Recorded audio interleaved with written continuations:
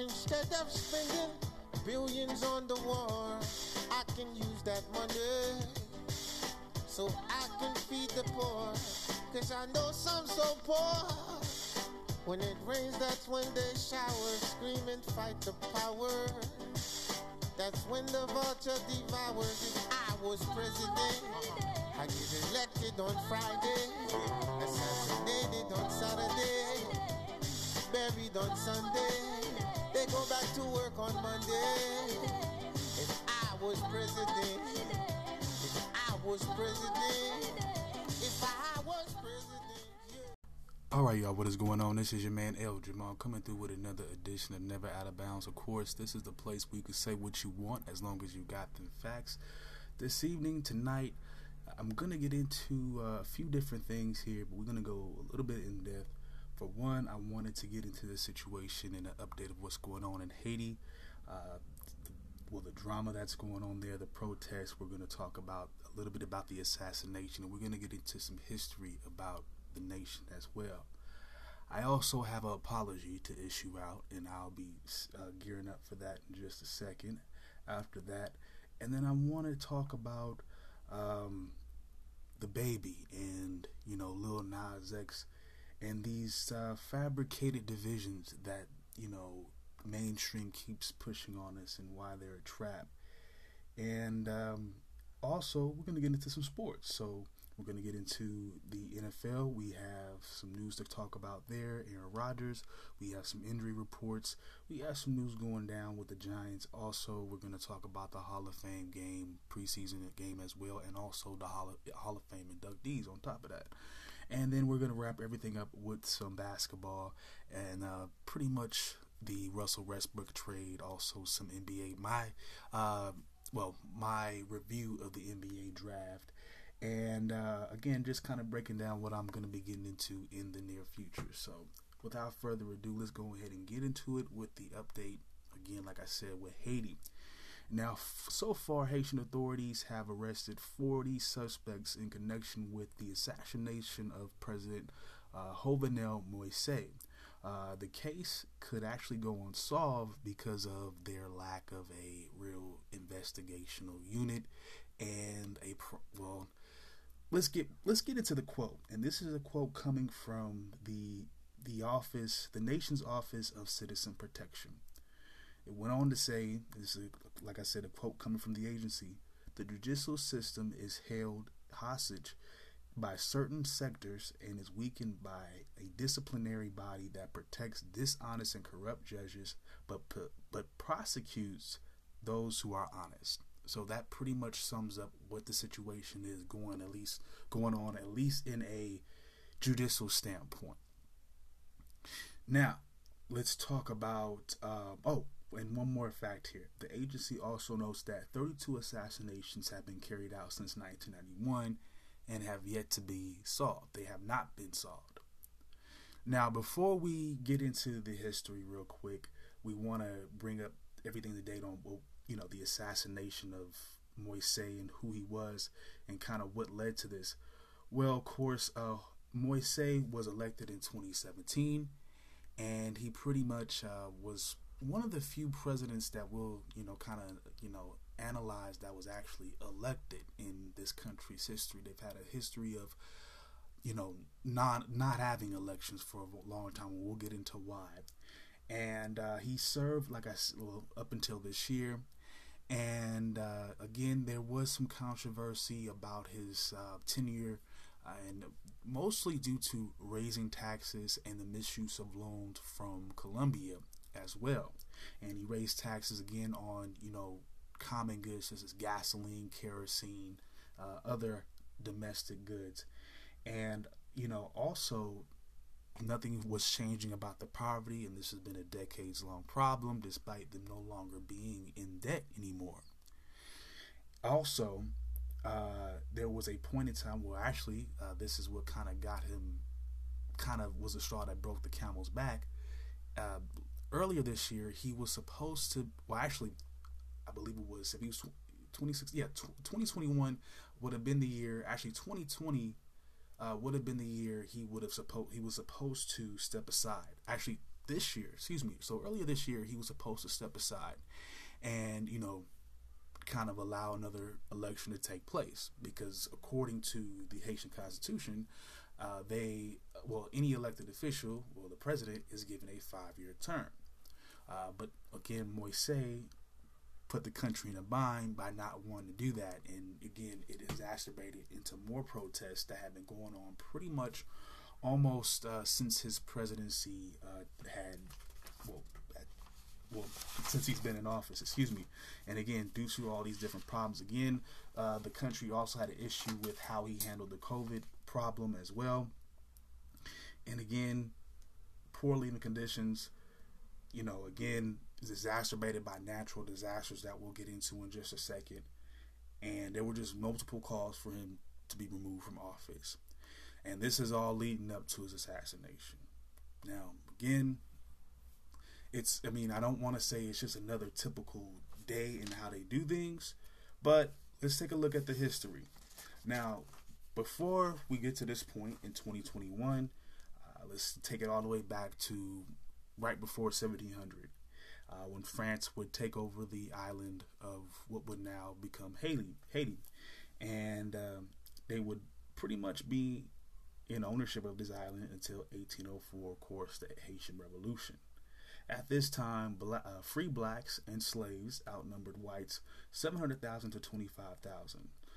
Now, Haiti was one of the most vicious destinations for slaves, with 1/3 of newly arrived slaves dying within a few years, usually from typhoid fever or smallpox, also just the harsh conditions as well. There were also low birth rates, and the French would also start the deforestation of the land as well. Oh, another thing to mention here is that abortion rates were very high as well, because mothers weren't, as a form of resistance, were not trying to give birth to children in a system of slavery. Now, free blacks and Creoles, now these usually this always constituted by law of a white father, and of course, black mothers usually, mostly slaves. Black men were not permitted to marry white women at the time. I don't think they cared, or that was the big point, but again, that's how they established a law, the ruling class. That's kind of what they do. And now the mixed children, they were allowed to hold military positions as well as free blacks. However, mixed children were also given the privilege to attend school in France. However, free blacks were able to hold their own land holdings and also hold slaves as well. And I'll get into an interesting fact about the revolution in just a second, referring to slaves. Now, let's take this back. Now, again, like I said, Haiti was one of the most notorious slave colonies in the Western Hemisphere.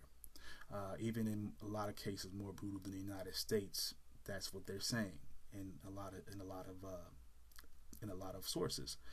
Now, with that being said, many of these slaves would break off from the plantation, and they would seek refuge in the mountains of Haiti, and they would form their own communities, and these are called Maroon societies. And their descendants still exist today. Matter of fact, there's Maroon societies in America as well.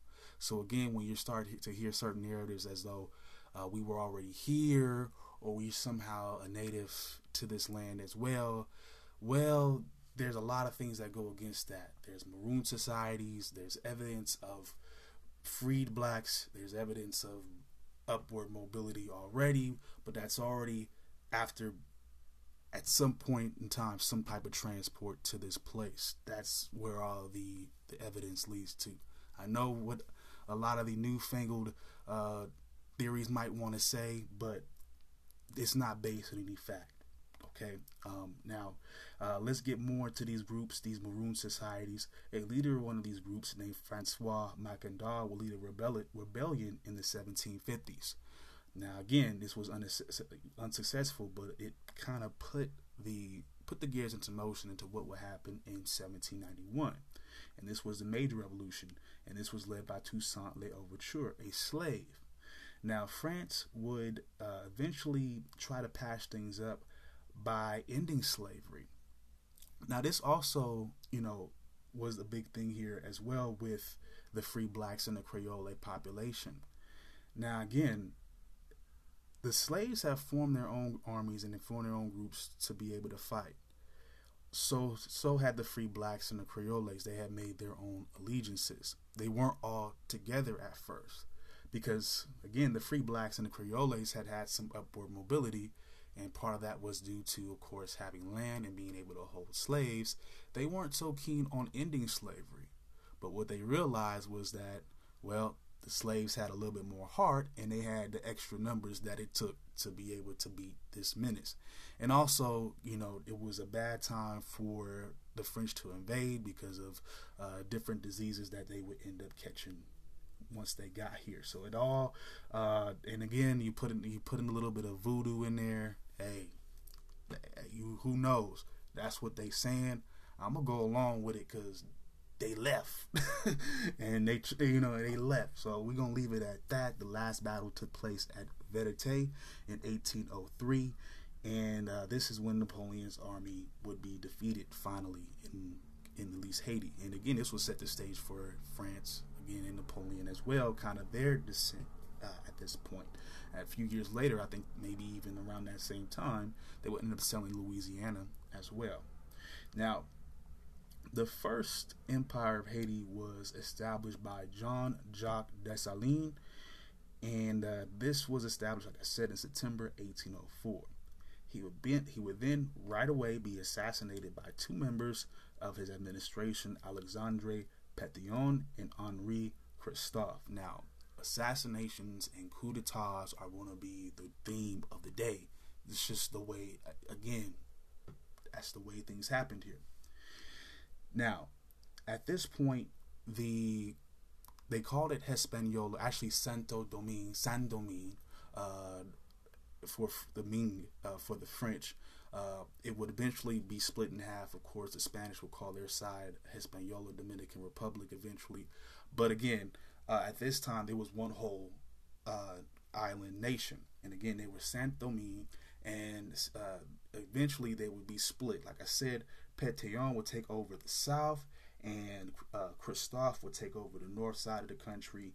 And again, they would be split, and they would not reunite again until about 1850, something like that. I believe around the 1850s. Now, again, they would also get into some battles with the Dominican Republic, because again, they would be trying, well, at least the Dominican Republic would be trying to unify itself and become its own independent nation, and it eventually would. Now, Haiti would do its best to modernize its economy in the late 1880s, but political unrest would lead to political military coups in 1867, 1912, and also 1914. Like I said, this is just what happens. That's just the course of their history, unfortunately. During the early 1900s, Germany and America, they kind of had a beef with each other, trying to, influence Haiti. Again, the U.S. would even send some troops here as well to kind of intervene in the election of one of their presidents. They ended up electing pro-U.S. President Philippe Soudre d'Artinguenwe. Now, if I pronounced that wrong, forgive me. I'm pretty sure I did. But again, his rule was controversial because he would end up giving ownership rights to foreign interests, and again, this would upset the local population and the black and also the Creoles as well, all the people there. And also another thing here is, colorism was to an extreme out here as well. One would dream would be pro Creole and pro the mixed or the lighter people, and then you had another regime that was pro more black. None of them really agreed with each other, and you would see during their both more so in the attempts of the Creoles to gain more political control, but in more cases we'll see some more examples where it was a black leader. They would be a lot more militaristic and especially antagonistic towards the Creoles, and we'll see, like I said, accounts of that in just a second. Now, like I said, the U.S. would be occupying Haiti up until 1934, and it was estimated that up to 3,250 people would die during periods of civil unrest, including the execution of a rebel leader, Charlemagne Parakte, who will become a national martyr because of the way that they did him and how they presented him to the media. They equated him to a pretty much a crucifixion. So again, there was a big national stir behind that. Again, amongst the deeper mountain communities, again, those descendants of the maroon societies that fought against the slave masters back then. Again, they were brought here from a different place, and they did not want to be on the plantation, so they formed their own communities, and they continued to fight against what they thought were enemies up until, again, they started having these massive, encounters with the U.S. military, and they just weren't necessarily equipped in these situations. Now, after the departure of the U.S., Haiti would come into more conflict with the Dominican Republic, and this resulted in the Parsley Massacre, where 20,000 to 30,000 Haitians living in the Dominican Republic would be beaten to death and driven into the ocean, where they would be drowned or eaten by sharks or attacked by sharks. This is the real deal. And two military coups, one in 1946 that pushed out L.A. Lescott, and there was another one conducted in 1950 by Paul Magloire. Again, these are just setbacks in terms of their political infrastructure, in terms of what they can do, in terms of the managing budget or figuring out what they need to develop. And again, it was a miracle that they were able to pay off all their debt by 1941. It took them a while because, again, let's take it back a little bit. Again, France would try to come back to Haiti at some point in the 1800s, but Haiti was able to negotiate a deal in which they would have to pay France up to 100 million francs. I believe that's up to $1 billion in today's value. I could be wrong. Don't hold me to that. But Haiti was responsible for paying that back and other loans it took out from Germany and also the U.S. as well. So it was paying these debts up until 1941. So it's a miracle that they were able to do that with all this stuff going on. Now, in 1956, Magloire himself was forced to resign and was replaced by Dr. Francois Duvalier, who was elected in 1957. Again, he would push pro-black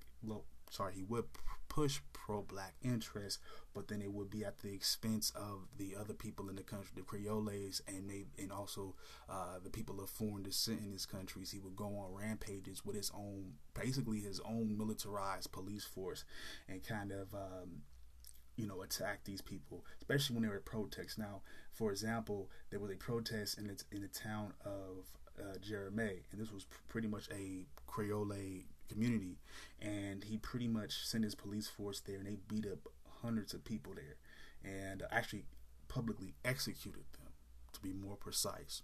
So you had these situations here where they just did not get along, and again, the colonial powers played a lot to do with that, but also, again, they when given the chance to operate on their own, it's obvious that they would go after each other too, and that didn't solve anything for the nation. So again, since he was strongly opposed to communism, and this was a big thing at the time for the Western world, he received a lot of funding and a lot of support from the U.S. So again, his reign of terror, pretty much for others, was allowed to continue. I mean, others would call it that. Others would say, hey, things happen for us. And again, I'm going to have another segment when I talk about, how we as a, we'll get to it in a second, but we got a lot more to talk about with Haiti.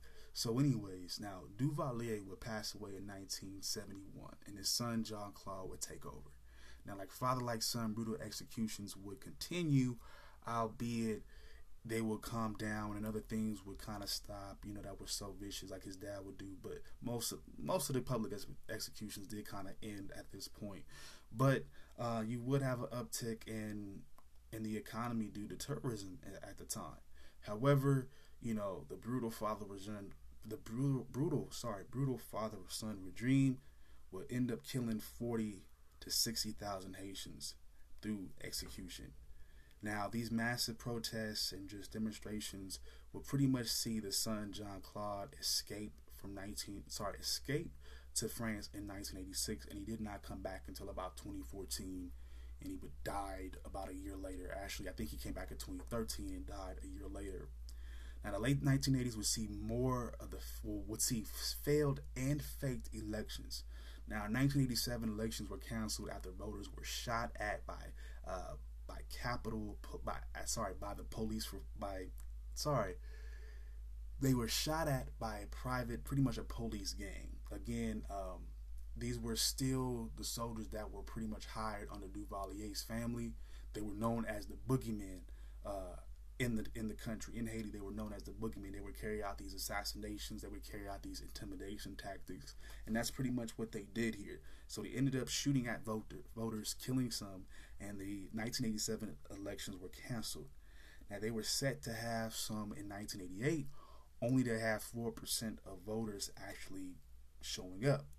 Leslie Manigault would be elected, but he would be overthrown in June of that same year. Of course, a military coup. Now, another military coup d'etat will occur in September, leading to a military regime led by Proper Avril until 1990. Now, this would be the first election in 1990, would be the first election that they would have in many years, and it was held in December, with Jean Bertrand Aristide winning the popular vote. Again, this was preceded by followed by another military coup, this time led by Raoul Cedras. And it was led in 1991, and it kicked Aristide out of office. He had to go into hiding. Now, at this point in time, the U.S. would come back in, involve itself in Haitian affairs again, this time sending 20,000 troops on a peace mission, quote unquote, to reappoint Aristide, who would then finish his term, albeit having to pass more pro-free market legislation. So again, opening it up to foreign interests. Aristide would lose the presidency in 1995, but regain it in 2000 amongst controversy, leading to him basically being forced into exile in 2004. Now, again, we have more drama here. Like I said, general election will be postponed for a while due to, numerous, natural disasters. Let's talk about these natural disasters real quick. Back in 1994, you had Hurricane Gordon that ended up killing a couple thousand people, sending mass flooding to the nation. And then also we go to the 2000s. We had the tropical storm Jeanne in 2004 that would kill 3,600 people. Then in 2008, you had a string of tropical storms and hurricanes. You had Hannah and Ike. You had Tropical Storm Faye and Hurricane Gustav. They would kill only 300 people. That's still a lot in a way, but then they would also leave 800,000 people in need of humanitarian assistance. And this was in 2008. And then you also had the big one in 2002, the big earthquake, the 927, that would leave 220,000 to 300,000 people dead and 1.6 million people homeless. Also, there was a massive cholera outbreak due to the blue. What was this? I want to say it was NATO. Some type of outbreak in one of their rivers, their only river in the country. Now, 10 million would become sick, hundreds would die, and it's just been an awful, situation for these guys. But again, you had a government that's got really ruthless, and there were massive executions. There was some corruption here, and because they could not get their stuff together, the outside powers, sometimes it was Germany, but mostly it was the U.S., would come in and intervene and put something up and pretty much kind of attempt to make them a satellite nation. But because of their lack of consistency with a leader, every 2 or 3 years somebody's getting ousted, somebody's getting murdered. You can't even infiltrate them like that. You can't even make them a satellite nation like that. So they're just kind of out there on their own. And it's a little bit sad because, they could be an independent nation taking care of themselves like what we're seeing developing in Africa. There's many nations there that are becoming prosperous and, world leaders in many different ways. But there's not enough consistency here, for one, in the leadership. And because there's no leadership, there's no way to figure out what the infrastructure is going to be, what you're going to be taxing for, what you're going to be developing, what industry do they have there that they can market to the rest of the world? I highly doubt that people have access to the internet in many different places. I mean, I highly suspect that they would. I know for a fact that they would. And it's not to sound dismissive or putting them down, but again, when you have consistent military regimes and takeovers and, you know, people being ousted, there's corruption there. There's obvious corruption that was found out with this current, fortunately, with Moise. He was misusing government funds, government loans for his own means. And it's a shame. And again, that's what, and again, if we look at who's involved, you had up to 18 Venezuelan soldiers that were trained by the U.S. You had a few different, Dominican nationals. And of course, you had, whoever was involved that might be against him. And there's a couple of people that were involved in the Justice Department there in Haiti, also a senator as well. So it goes to high places. I mean, of course, it's a presidential assassination, but that's what the world sees. That's what, Haiti shows the world, unfortunately. So, can they change things? Yeah, by letting the president do his thing, and then if it's not a good situation, then voting for the next guy and allowing at least allowing some type of infrastructure to take place and some type of stability to take place. You can't go about killing everybody. You can't go about killing people who don't get, just like with Cuba. You can't, because what happened, I did not mention this, after the Duvalier father-son, rulership, there was also, due to the massive executions and also pretty much people leaving the nation, there was a massive brain drain that the country hasn't recovered from. So, what do you do? There's also a situation in the schools, not the biggest of issues, but now the children there in the schools speak a Creole type of dialect that the school systems don't teach. They just teach strictly French, and there's odds in terms of the language. There's language barriers in the schools. So it's unfortunate all the way around. Can it be changed? They gonna have to. I don't know how a country like that will go about it, to be honest with you. But it's just an unfortunate situation all in all, and it goes back a long time too. So there's Haiti. That's what's going on right now. It's not so good.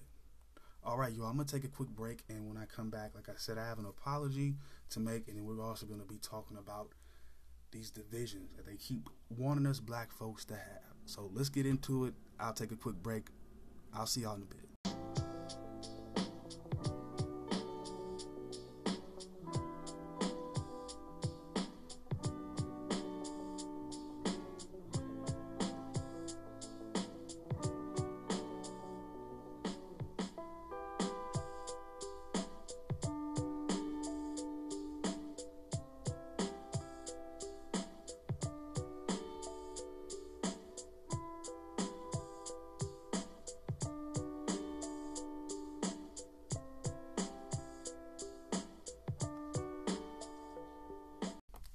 All right, y'all. I am back, and let's talk about what else is going on amongst us black folk.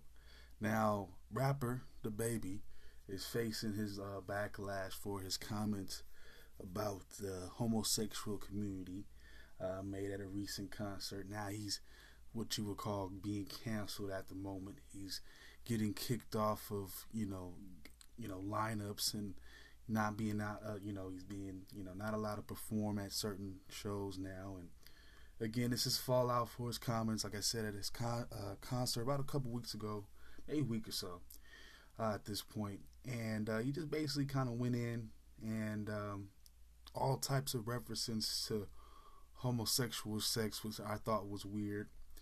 And apparently this is in response to something maybe rapper Lil Nas X said to him. Now, of course, Lil Nas X is openly homosexual, which that's the way of the world. That's how people want to be. I'm not here to just say that that's right or wrong. That's not for me to really get into.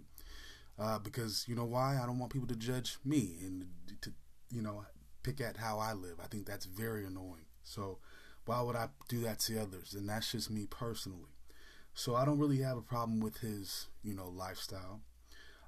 Do I think there's some extremes in how he delivers his music or his message? Sure, but same thing with DaBaby. I mean, I think there's a glorification of violence, particularly amongst or held towards black men, and animosity that he has towards other black men, homosexual or straight for that matter. So I think there's some issues that we are not addressing here. Now, I think for a lot of people, this struck a nerve on both sides, because of course you have the community that Lil Nas X represents, LG, well, we call them alphabet people, and of course DaBaby and the straight black community. And the issue that we're seeing here is, again, more attempts to divide and eventually conquer our community here. Now, again,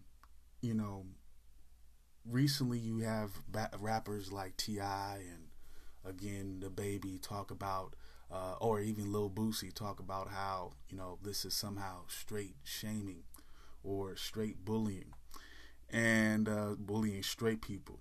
And, for what it's worth, if they feel that way, I'm pretty sure the homosexual community, particularly black homosexual community, or LGB, bisexual, all that stuff, they've probably felt, bullied at some point in time by straight people as well. So it goes vice versa, and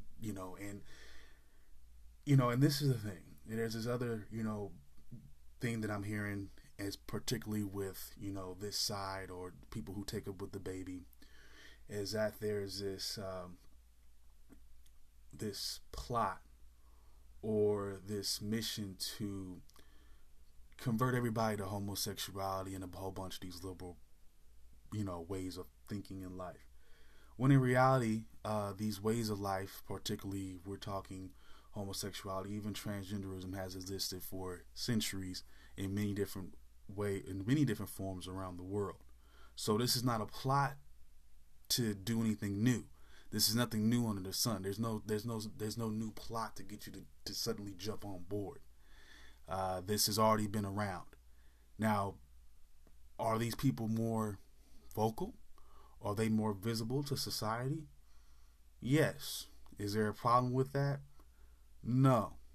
Again, there's no point in us denying somebody's existence when we fought for so many decades and years to fight for our own. I'm not for holding people back.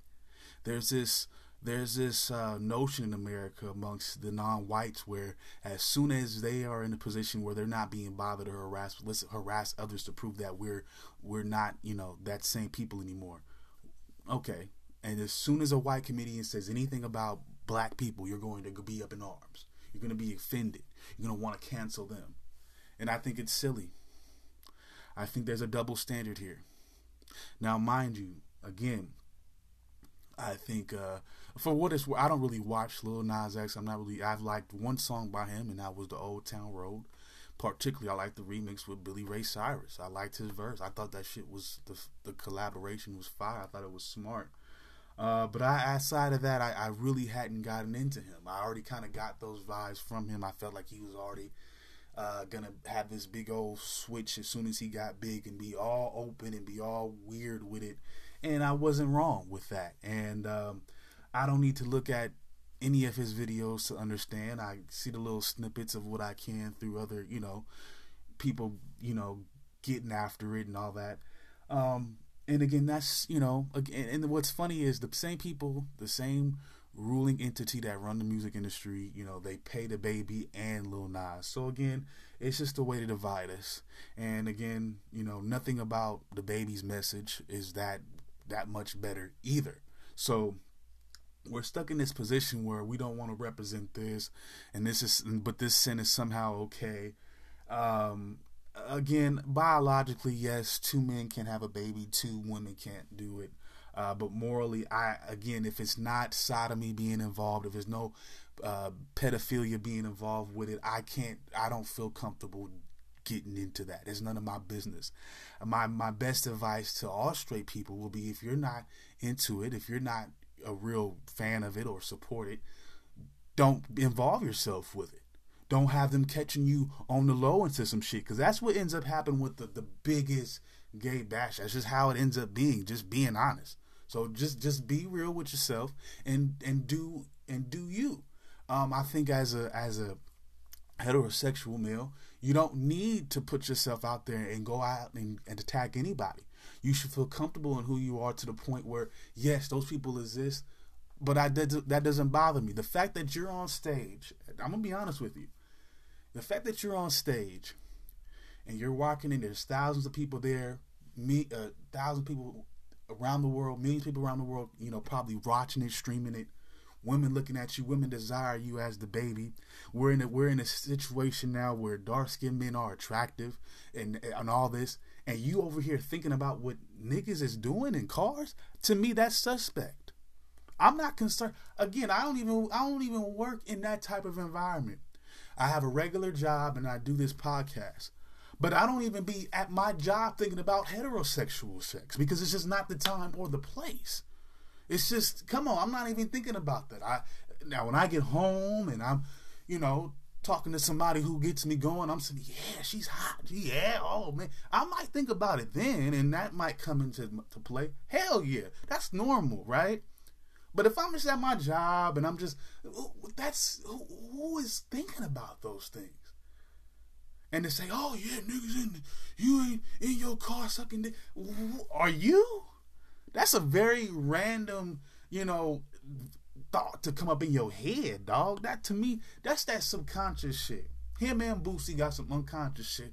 Bootsy been mad and been in a real tissy fit about it since Mike Tyson called him out on it. Let's keep it real. I'm a real one. I peeped it all right there. Thank you, Mike Tyson, for calling him out on that shit. And then it's like they pick and choose, even amongst the straight community. For some reason, they want to pick and choose who cool with it, who they cool with, who's along those lines, and who not. Like, cause we already know Young Thug and Lil Uzi and all them boys is weird. So we not gonna judge them. We ain't got nothing wrong with Tyler, Creator, but Lil Nas, that's the line. Come on, stop. If it was a female like Cardi B or Megan Thee Stallion doing it, you be all, oh yeah, I think that you all in your cardinal urges. He's not for y'all. Don't even worry about that. He ain't making music for you. So why are you even tripping?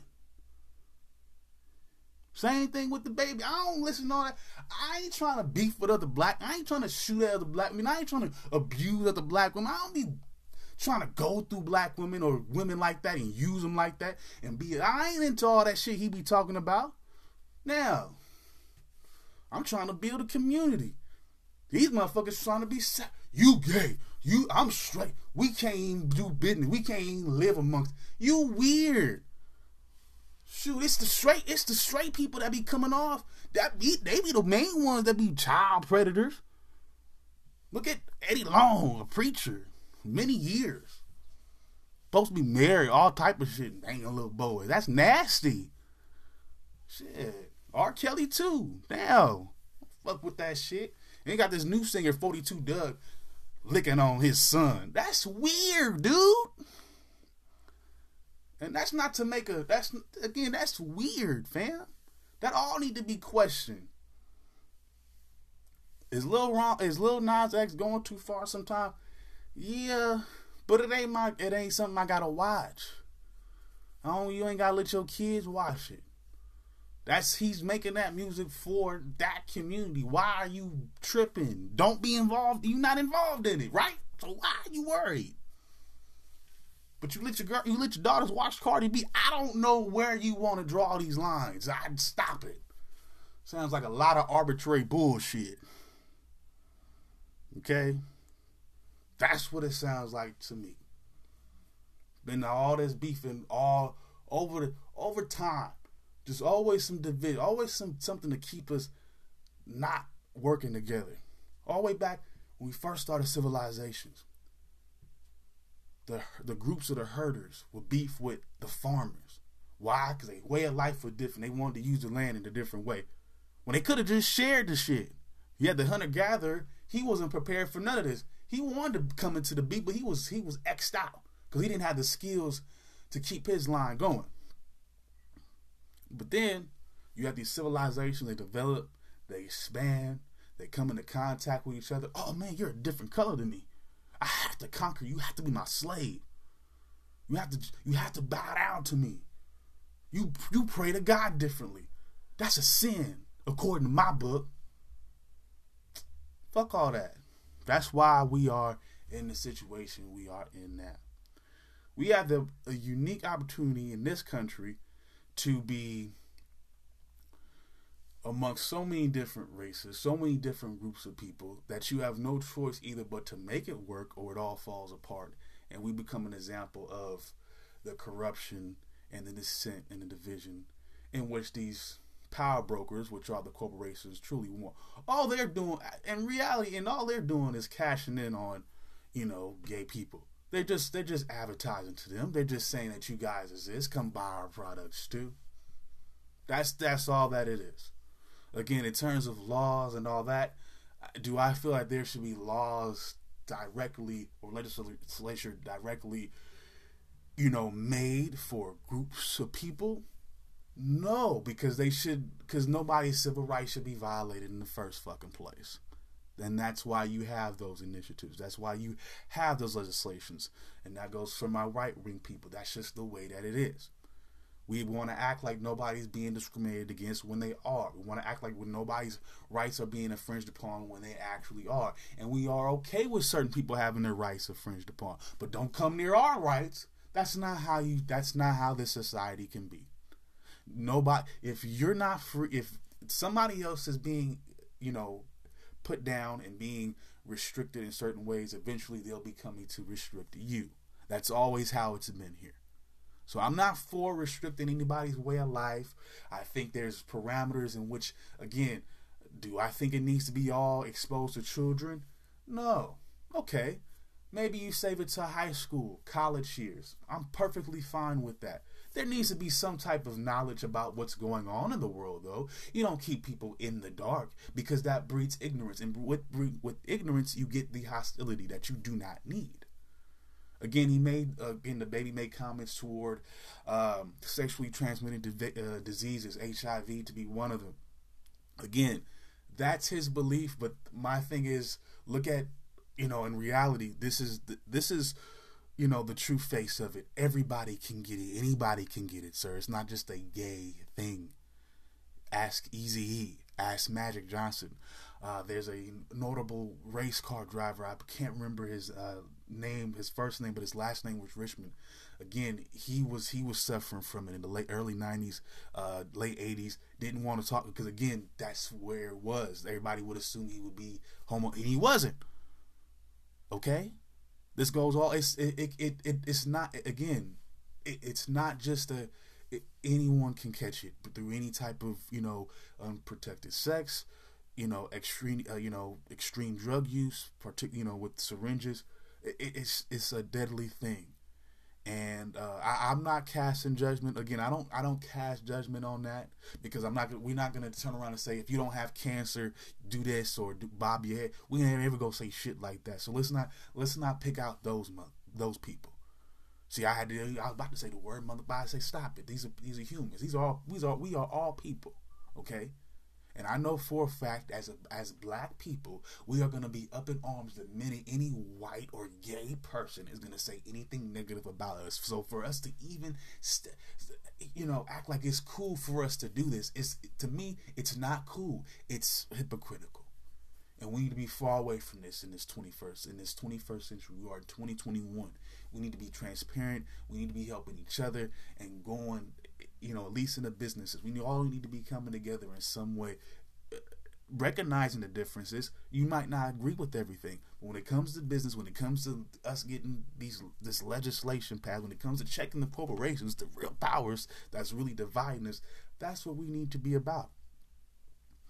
Moving on, like I said, I had an apology to make. Now, I'm just who I am. I'm not nobody big just yet. But recently, I had my own slip up. Of course, the Olympics is amongst us. Simone Biles was in the headlines for, her decision to pull out. Then she came back in. She won the bronze eventually. Now, initially, I had made my take. It was a sports take. Sports takes can be wrong. They're wrong quite frequently. This one was wrong. I said the field was too tough for her. I said that's why she didn't want to do it. Little did I know that there was something deeper. You have to wait for these things to come out. So I apologize for jumping on that. I know it doesn't mean too much for who I am at this point. I'm not no Jason Whitlock. I don't have a grand following, but there is times where you want to, make right for things that may not, come off as positive. I did say, she did a lot of crying and finished third. That was insensitive. I posted that online. And that wasn't right, knowing what I know now. Probably wouldn't have been the best thing to say regardless. Apparently she did have, some type of anxiety. I mean, again, this is what it was caused by. And I do apologize for that. And I will always say this, though. And this is a disclaimer for anybody who listens to me,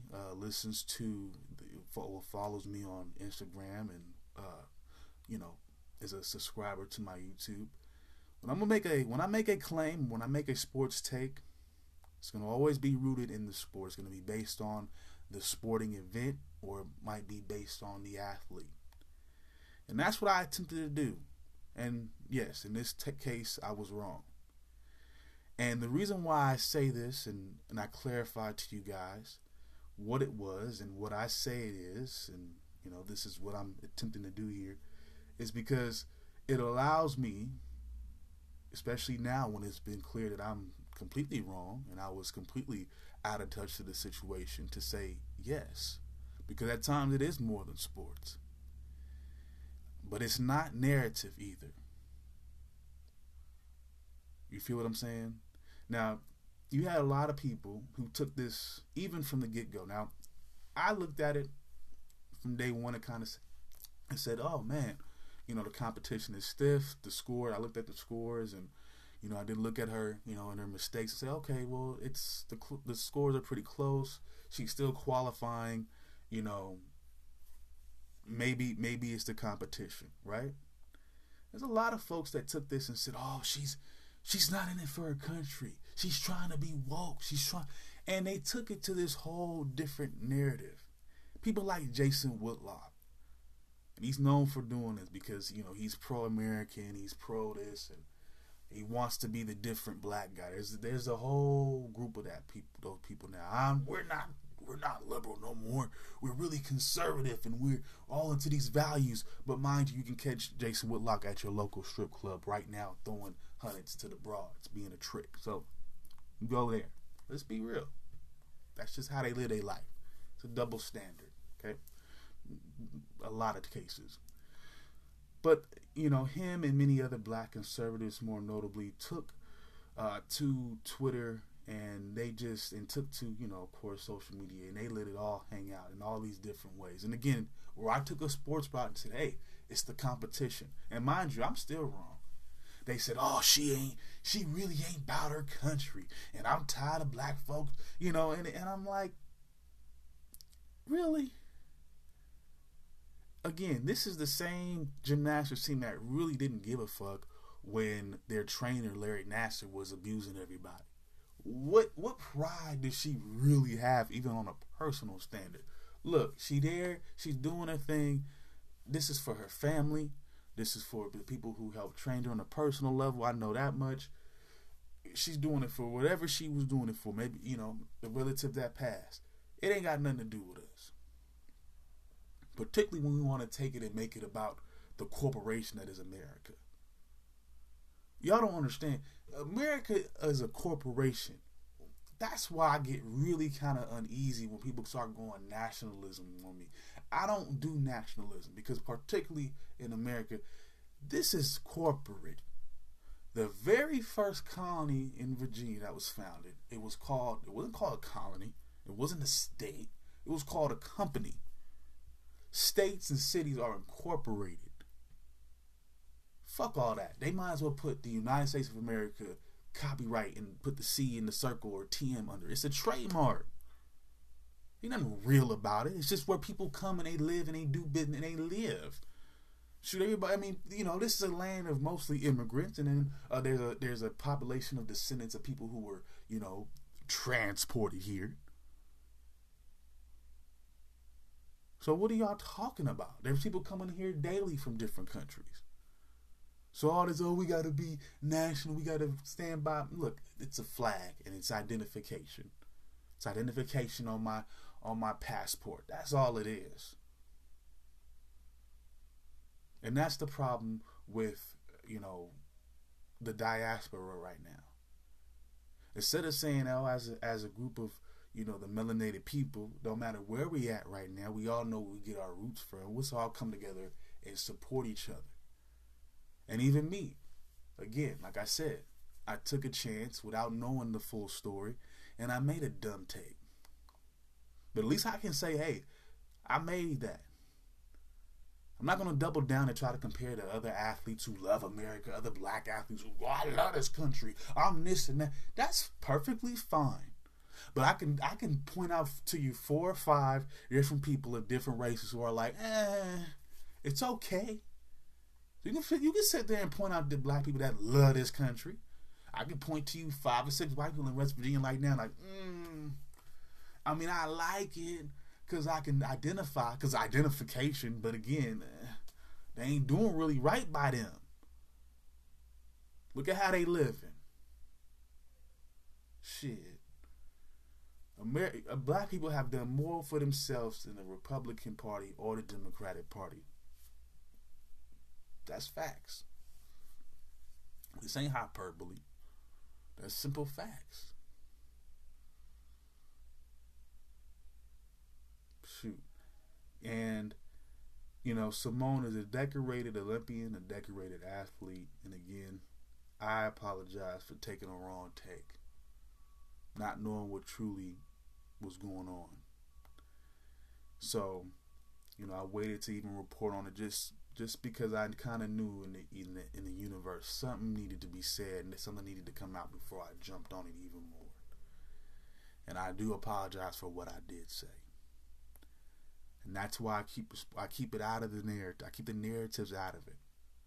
Unless she were to bringing up America, unless she would say this is why I do this and all that. She was on that woke hype, which I never got from her. Again, we take this whole, again, it's more of a division. It's like, I'm more conservative now. Let's buck the trend. Let's go against this. Let's be divided against I'm like, they're playing both for y'all. Break free from both sides. That's all I ask. It's no good for none of us. We need to be in control. And not just black folk, the entire populace. They need to be more engaged in what's going on. That's why we have a democracy. They are slowly trying to take that away from you, whether it's Republican or Democrat, in different ways. Republicans want you to have a dictator/tyrant. Democrats, they want to have this one world government. It's still BS. We will be not in control and we'll be manipulated as we have been. It will be no different. Sorry. But again, it's okay to be wrong. Just admit it. And don't stop putting your narrative in it. Stop trying to divide yourself. Of course you have your beliefs. Everybody else does too, but your belief system is not the only one that counts in this world. Sorry. The way you live is not the only way you can tell somebody else to do it. And Again, you might not want to deal with them on a personal level, fine. But they can't be denied humanity. They can't be denied the right to exist in their own way. You leave them alone, because people will fuck with you. That's what the moral of the story is. Leave people alone, they leave you alone. Leave each other alone if you can't be positive. You ain't got nothing nice to say, shut up. That's just the way you do it. All right, y'all. I'm going to take another break, and we're going to get into the sports. We're going to talk some preseason football. We're going to also talk about the NBA later on this weekend. We are going to get into some baseball as well. But for now, I'm going to take a quick break, and we'll be back. All right, y'all.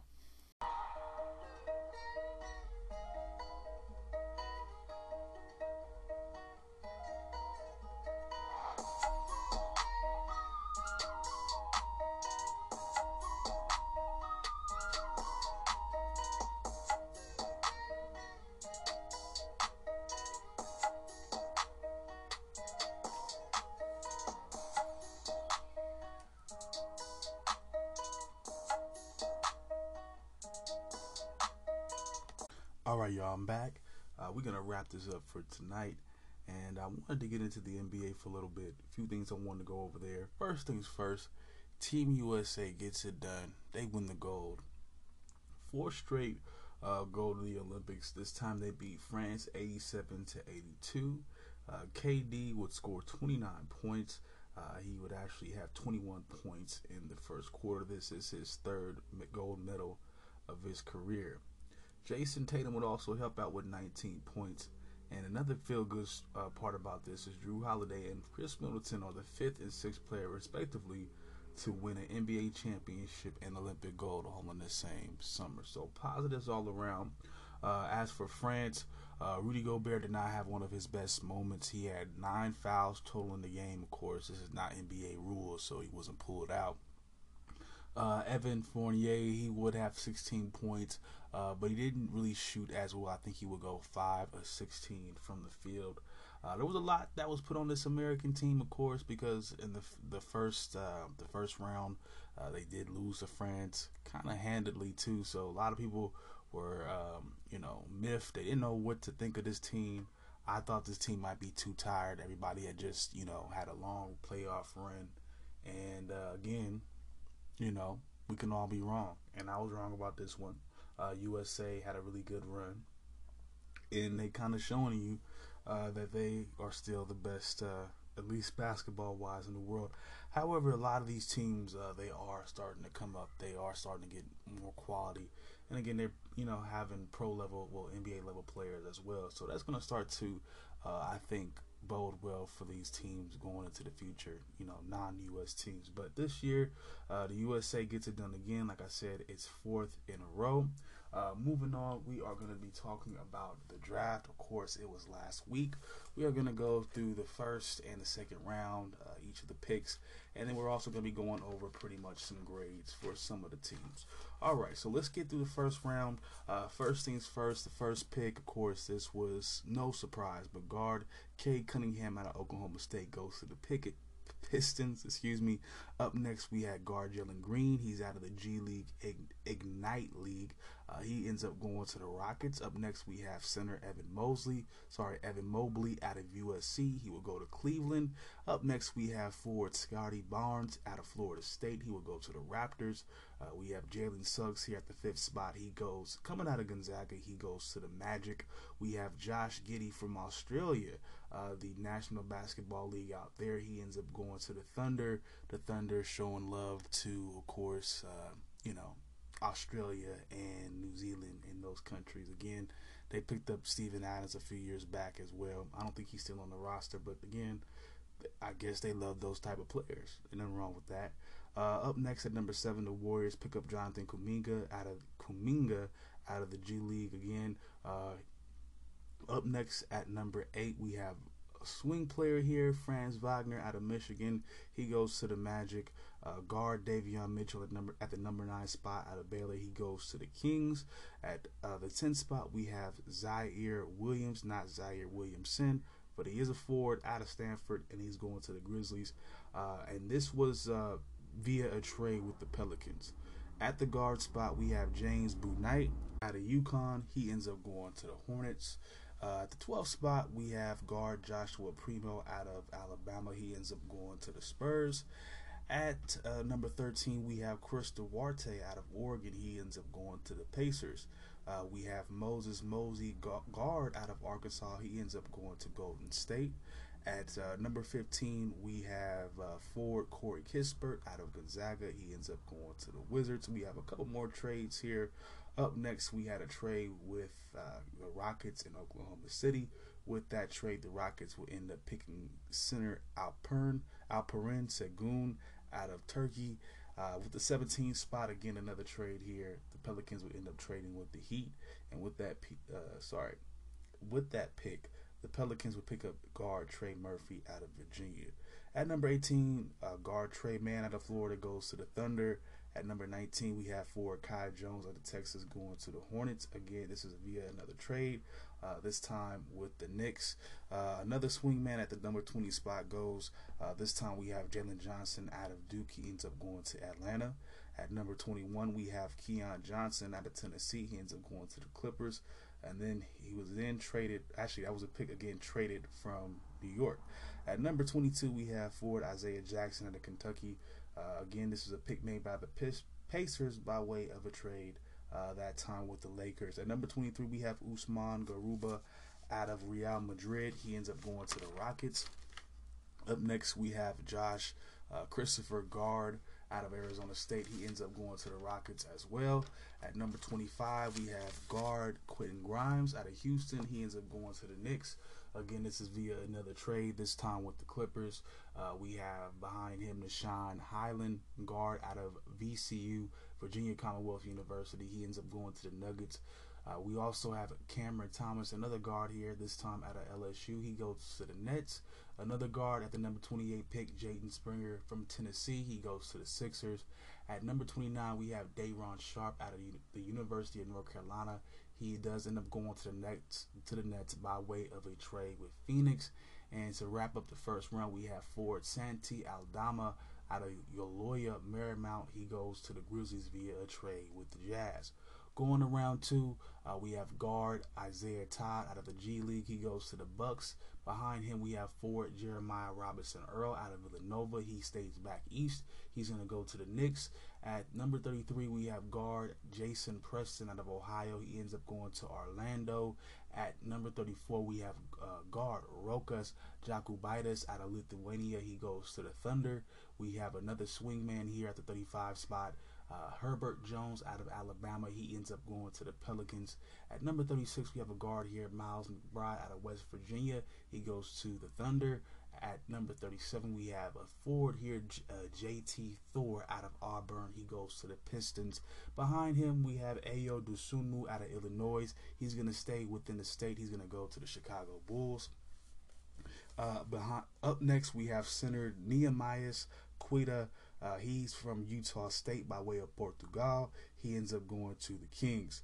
Behind him, we have Jared Butler, a star guard out of Baylor. He's going to the Pelicans. Another trade here this time. The Pelicans got that trade from the Jazz. At number 41, we have guard Joe Wieskamp out of Iowa. He's going to the Spurs.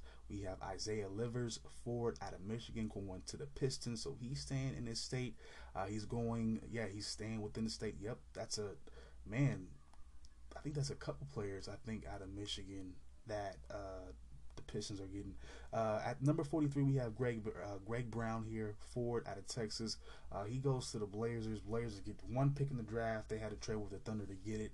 At number 44, we have Kessler Edwards, a forward out of Pepperdine. He's going to the Brooklyn Nets. Behind that, we have Juhan Beganin out of France. He's going to the Celtics. Behind that, we have Delano Banton.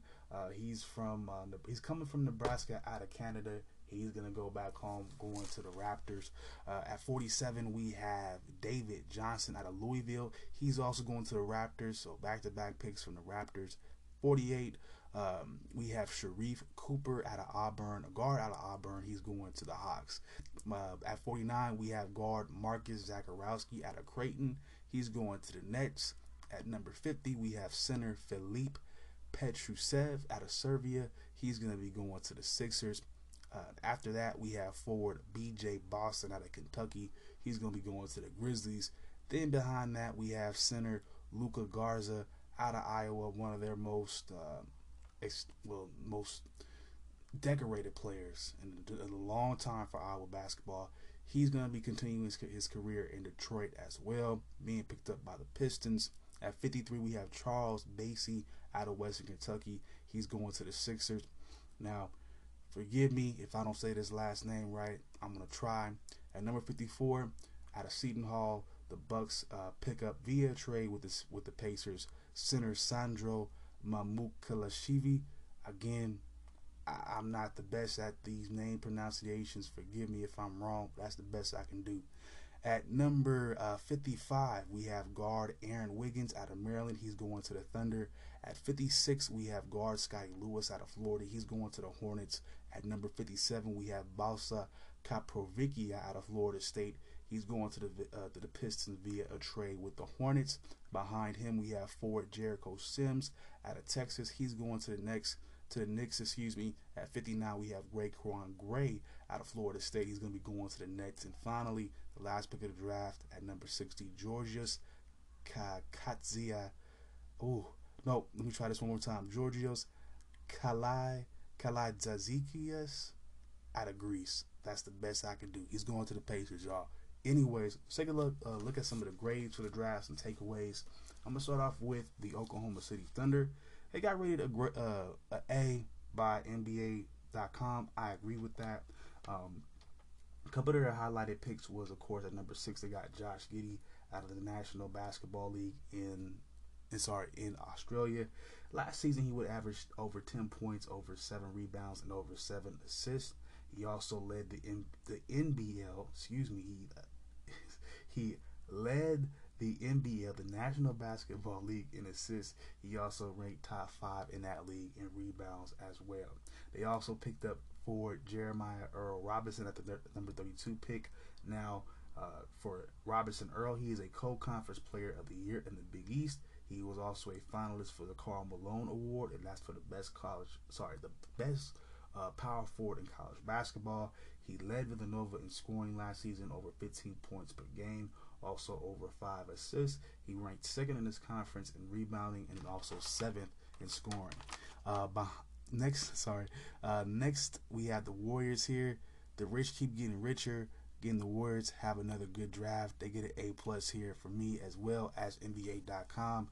Again, Jonathan Kuminga coming out of the G League, over 15.8 points per game, 7.2 rebounds, and just over 2 assists in G League play. And he helped lead his team to the postseason. And then you have at number 14, Moses Moody, guard out of Arkansas. He averaged 16.8 points in his lone season at Arkansas, over 5 assists. Again, decent rebounder. And he ranked 4th in the SEC in putback scoring. So offensive rebounds, he's your guy to have there. He's also 5th in off-screen scoring. He was 5th in his conference in off-screen scoring. What do the Warriors like to do? They like to shoot off screens. That's what they do. That was a solid, smart pickup. This one, we have the Kings up next. NBA.com gave them a C-. I'm going to just go ahead and give them the D just to be real with it. I do like the Nehemias Queta pickup because, again, they needed a big man. He's a solid rim protector. He also plays pretty decent offensively, although he doesn't actually, he's not the shooter that you see in a lot of these guys in the league right now. Same thing with Luka Garza, but I'm going to get to him in just a second. But their main pickup was Davion Mitchell at the number 9 spot, and it pretty much made no sense with De'Aaron Fox and Tyrese Halliburton already on the team. You also had a trade with Buddy Hield that didn't go through, so now you got 4 guards. You don't need 4 guards. Like I said, at the number 39 spot, Nehemias Queta out of Utah State. He was an All-America honorable mention last season. He was one of 4 finalists for the Neesmith Defensive Player of the Year award. He had a school record for blocks in his career with 219.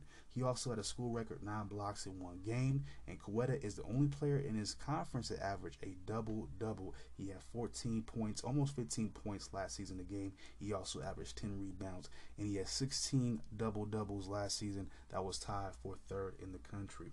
Up next, we have the Bucks. They were given a C. I tend to agree with that. Their big highlight, of course, was just the one pick. I can't say his last name like that. Sandro Mamukelashvili. That's the best I can do. Again, he's a cold Big East Player of the Year along with Jeremiah Robinson Earl, averaging over 17 points a game, over 7 rebounds, also 3 assists. Now he's a 6'11", 240 pounds with a 7-foot wingspan. Again, he rebounds very well. That's going to be what the Bucks are going to need. Again, not somebody that can spread out the floor, but again, somebody who can get rebounds and set up maybe Giannis again in the paint. Who knows? All right. Aside from all the trade stuff, of course, the big thing I really wanted to talk about was Russell Westbrook making his way to LA. Now, the multiple-time All-Star was traded to the Lakers last week for Kyle Kuzma, Kentavious Caldwell-Pope, and Montrezl Harrell, and a first-round draft pick. That came in last week's draft. That ended up being number 22, Isaiah Jackson. I believe one more pick in next year's draft going to the Wizards. Now, Westbrook did average 22 points a game last year, over 11 rebounds, and also 11 assists with the Wizards. This is the fourth time he averaged a triple-double in his career, and he has the most triple-doubles of all time with 184. He has since surpassed Hall of Famer Oscar Robertson in this time, who just has 181. Still a lot, though. Westbrook is a 9-time All-Star and a 9-time All-Pro selection. Now, I know a lot of people are very positive about this. I know a lot of Laker fans are going to say this is a super team. You got some fans saying it. I mean, some non-Laker fans even saying it's a super team and it's not fair or something like that. I mean, I don't know. I mean, I think the team should be solid. I don't see the team not making it to the playoffs. I don't see this team as a favorite to win a championship. I think they have enough offense. I don't know who's going to be coming off that bench. They want to rely on a couple older guys like Carmelo. I don't know how far he can get you, even coming off the bench, going into where he's at right now. I honestly think if he was going to play, maybe play one more year in Portland if you're going to do it. I don't know. But I'm not necessarily, against it. I'm not really for it. I don't see where it makes the Lakers a championship team. I don't necessarily see where it makes them trash either. So, not too much to say either or about this. I mean, the Lakers made a move. This was the best that they could do given their situation. Of course, they'll have to be paying, Westbrook, LeBron, and AD for, however long they got them together. They'll have to be able to work that out. So, again, I think this is a solid move given what the Lakers had and what they needed to do. I don't know who's going to be coming off that bench, and that's going to be just as important, especially deeper in these guys' careers. At least Westbrook, who's over 30, and of course LeBron, who's really over 30 as well. Who's gonna take some of those minutes away from them and allow them to kind of rest, especially when we get deeper and deeper into these playoffs runs. Because again, for LeBron, he's just going to be going deep and deep in the playoffs, and we know that. The question is, how much does he really have in the tank on both sides of the ball? We've seen that he doesn't have it all defensively, but how much more of a load offensively can he take as well? So we have to look at that. And, hopefully the Lakers get some guys that can come off the bench and really take away some of those extra minutes from those guys. All right, we're going to move on to the NFL and officially wrap things up for tonight. Now, one of the biggest headlines going into training camp in this new season was what's going to be the deal with Aaron Rodgers. Now, of course, it is agreed between him and Green Bay that he will be there at least one more season, and but before then he had to let his grievances be aired out, And he decided to do this, for all the media to see and kind of tell it, voice his frustrations with the Packers organization. I understand where he's coming from, but I also don't know how far players are expecting to go in terms of the decisions that they want to make with, their employers as well. So I understand both sides of the story. But for Aaron Rodgers, I think he's been around long enough to at least he can. I think for, a GM, and these front office guys who probably never played football, some of them, I think it will behoove them to really listen to the coaches or the players. I think Bill Parcells, kind of had a quote that I liked, and forgive me, I am paraphrasing a little bit, but, they let you cook pretty much, but you think that, being that you're cooking, they at least, allow you to go and buy the groceries. Now, for somebody like Bill Parcells, when he was a coach, that would have meant being able to, recruit or scout some of these players, or actually, get these players, to the point where, the team is giving these guys a contract. Because the coach is the one making these play calls. The coach is the one making the game plans. So I think the roster should fit 100% what the coach and the players around him and their skill set requires.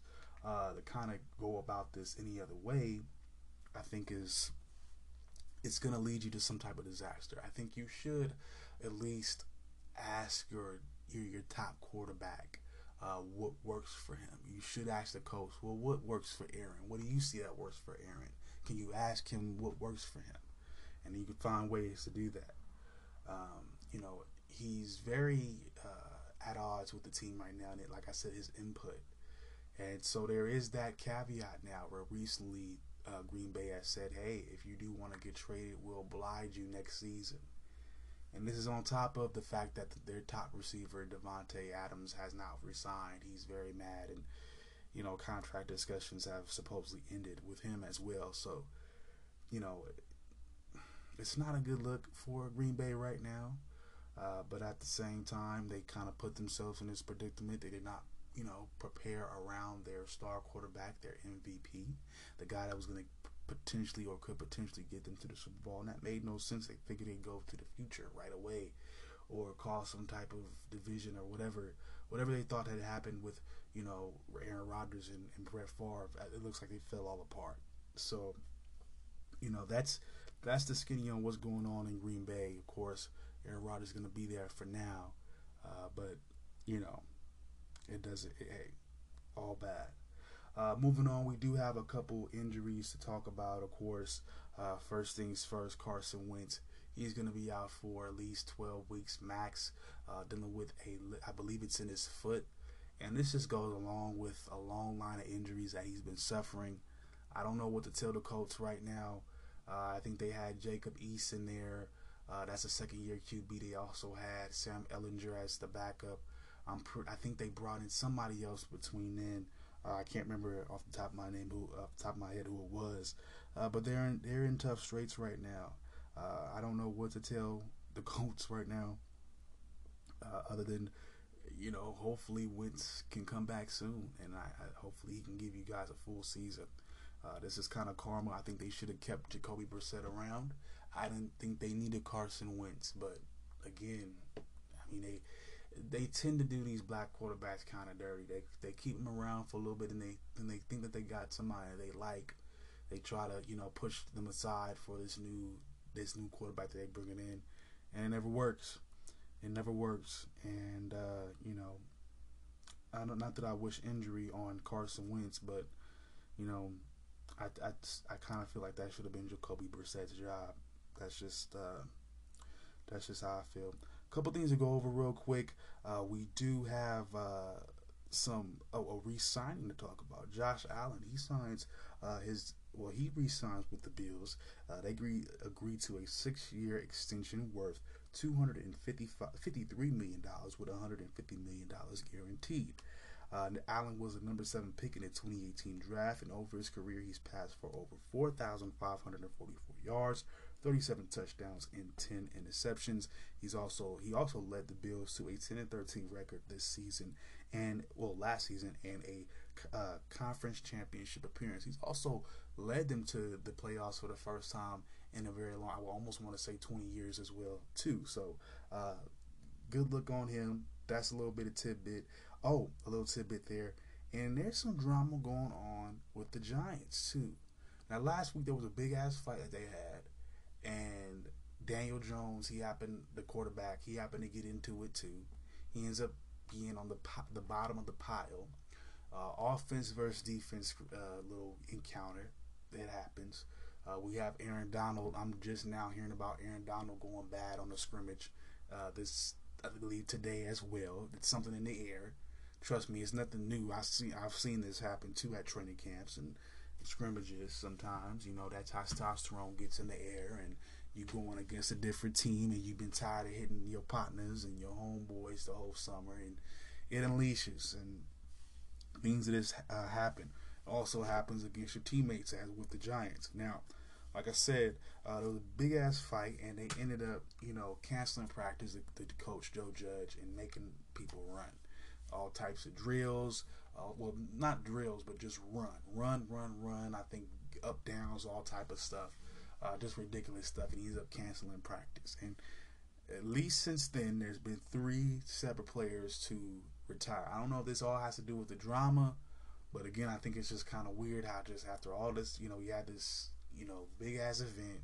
The media knows, they've been talking about it. Now you got these people walking away. Well, like I said, a third Giant has decided to retire. This time, veteran offensive lineman Zach Fulton. He has started over 44 games over the past 3 seasons with the Giants. And like I said, the retirements include another offensive lineman, Joe Looney, and also linebacker Todd Davis. Like I said, so I'm not saying it has to do all with this drama. I think coming from Joe Judge, I think one of the things with this is from the head coach.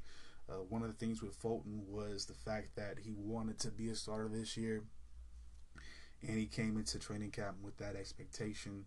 There was another injury in camp, and instead of being that guy, he was kind of looked over again. He didn't like that, and so I guess at this point he's looking to just walk away, maybe come at this again.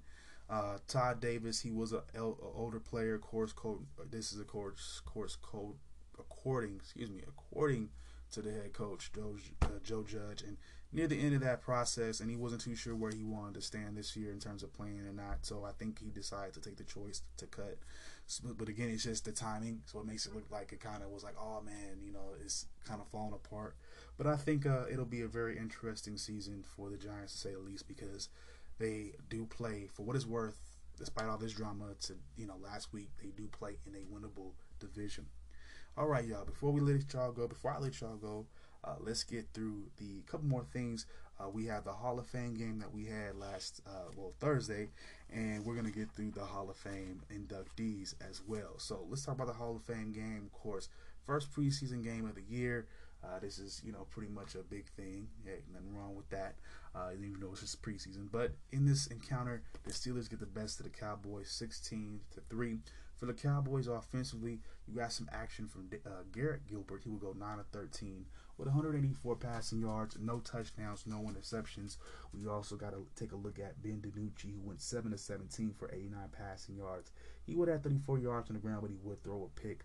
The leading rusher for the Cowboys in that game was Rico Dowdle at the running back spot with 43 total yards on the ground. Wide receiver Malik Turner would be the team's leading receiver with 4 catches and 47 yards. And defensively,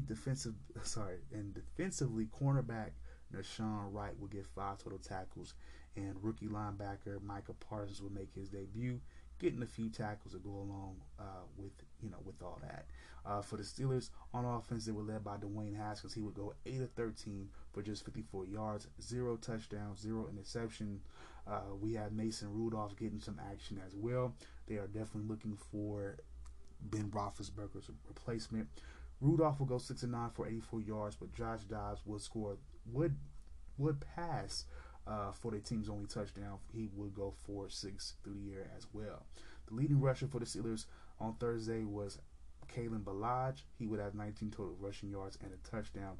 Leading receiver was Chase Claypool. The wide receiver had 3 catches and 62 yards, and wide receiver Tyler Simmons would have a receiving touchdown.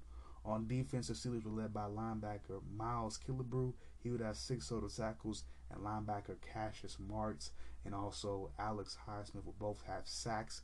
Cassius Marsh would have 4 total tackles to go along with his totals. Speaking of which, of course, this is the Hall of Fame game. This is in commemoration of the newest Hall of Fame class. Who were this year's inductees? We're going to talk about them for a little bit. First things first, with no real introduction needed, we got quarterback Peyton Manning, who spent most of his career with the Colts, but would cap off his illustrious playing career with the Broncos. He's a 2-time Super Bowl champ. He's also a Super Bowl MVP, 5-time league MVP, 2-time Offensive Player of the Year. He's a 7-time first-team All-Pro and a 13-time Pro Bowler. He's a 2000s All-Decade team member, and he's also a member of the NFL 100th Anniversary All-Time Team.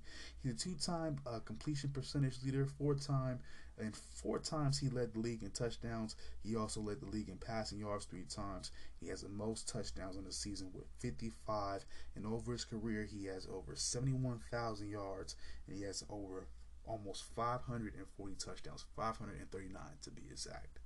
Moving on, we have wide receiver Calvin Johnson, formerly of the Detroit Lions. He's a 3-time first-team All-Pro and a 6-time Pro Bowler. He's a 2-time receiving yards leader. He's also a club leader in touchdowns in 2008, where he had 12. He's also the NFL He also led the league in receptions as well. He also had the most receiving yards in a season with 19,964, and he had 8 plus 100-yard or more games, and that is a NFL record as well. He's a member of the All-Decade team for the 2010s. He has a career stat line of 631 receptions, 11,619 yards, and 83 touchdowns. Following that, you have Charles Woodson, who spent his career with the Raiders and the Packers. He's a Super Bowl champion as well. He's a Defensive Player of the Year in 2009. He's also the Defensive Rookie of the Year back in 1998. He's a 4-time First-Team All-Pro, 4-time Second-Team All-Pro, a 9-time Pro Bowler, and he's a NFL All-Decade team member of the 2000s. For 2 years, for 2 different seasons, he led the league in interceptions, and he has a career stat line of 1,105 tackles, 20 sacks. He also had 65 interceptions, 33 forced fumbles. He also had 155 pass deflections and 13 defensive touchdowns. Up next, we have John Lynch, another member of the defensive secondary. He spent his career with the Buccaneers, also the Broncos. He's a Super Bowl champ back in 2003, beating my Raiders up. He is a 2-time First-Team All-Pro, 2-time Second-Team All-Pro. He's a 9-time Pro Bowler. He had over 1,000 tackles in his career, 13 sacks, 26 interceptions. He also had 16 forced fumbles. He's actually currently the general manager of the San Francisco 49ers as well. Also, we have Alan Faneca, an offensive guard who played for the Steelers, the Jets, and the Cardinals. He's a Super Bowl champion with the Steelers, 6-time First-Team All-Pro, 2-time Second-Team All-Pro. Also been to the Pro Bowl 9 times. Pittsburgh, he's a member of the Pittsburgh Steelers All-Time Team, All-Decade team of the 2000s. He also played and started in over 200 games. He's a first-round draft pick out of USU in 1998. And finally, we have two more.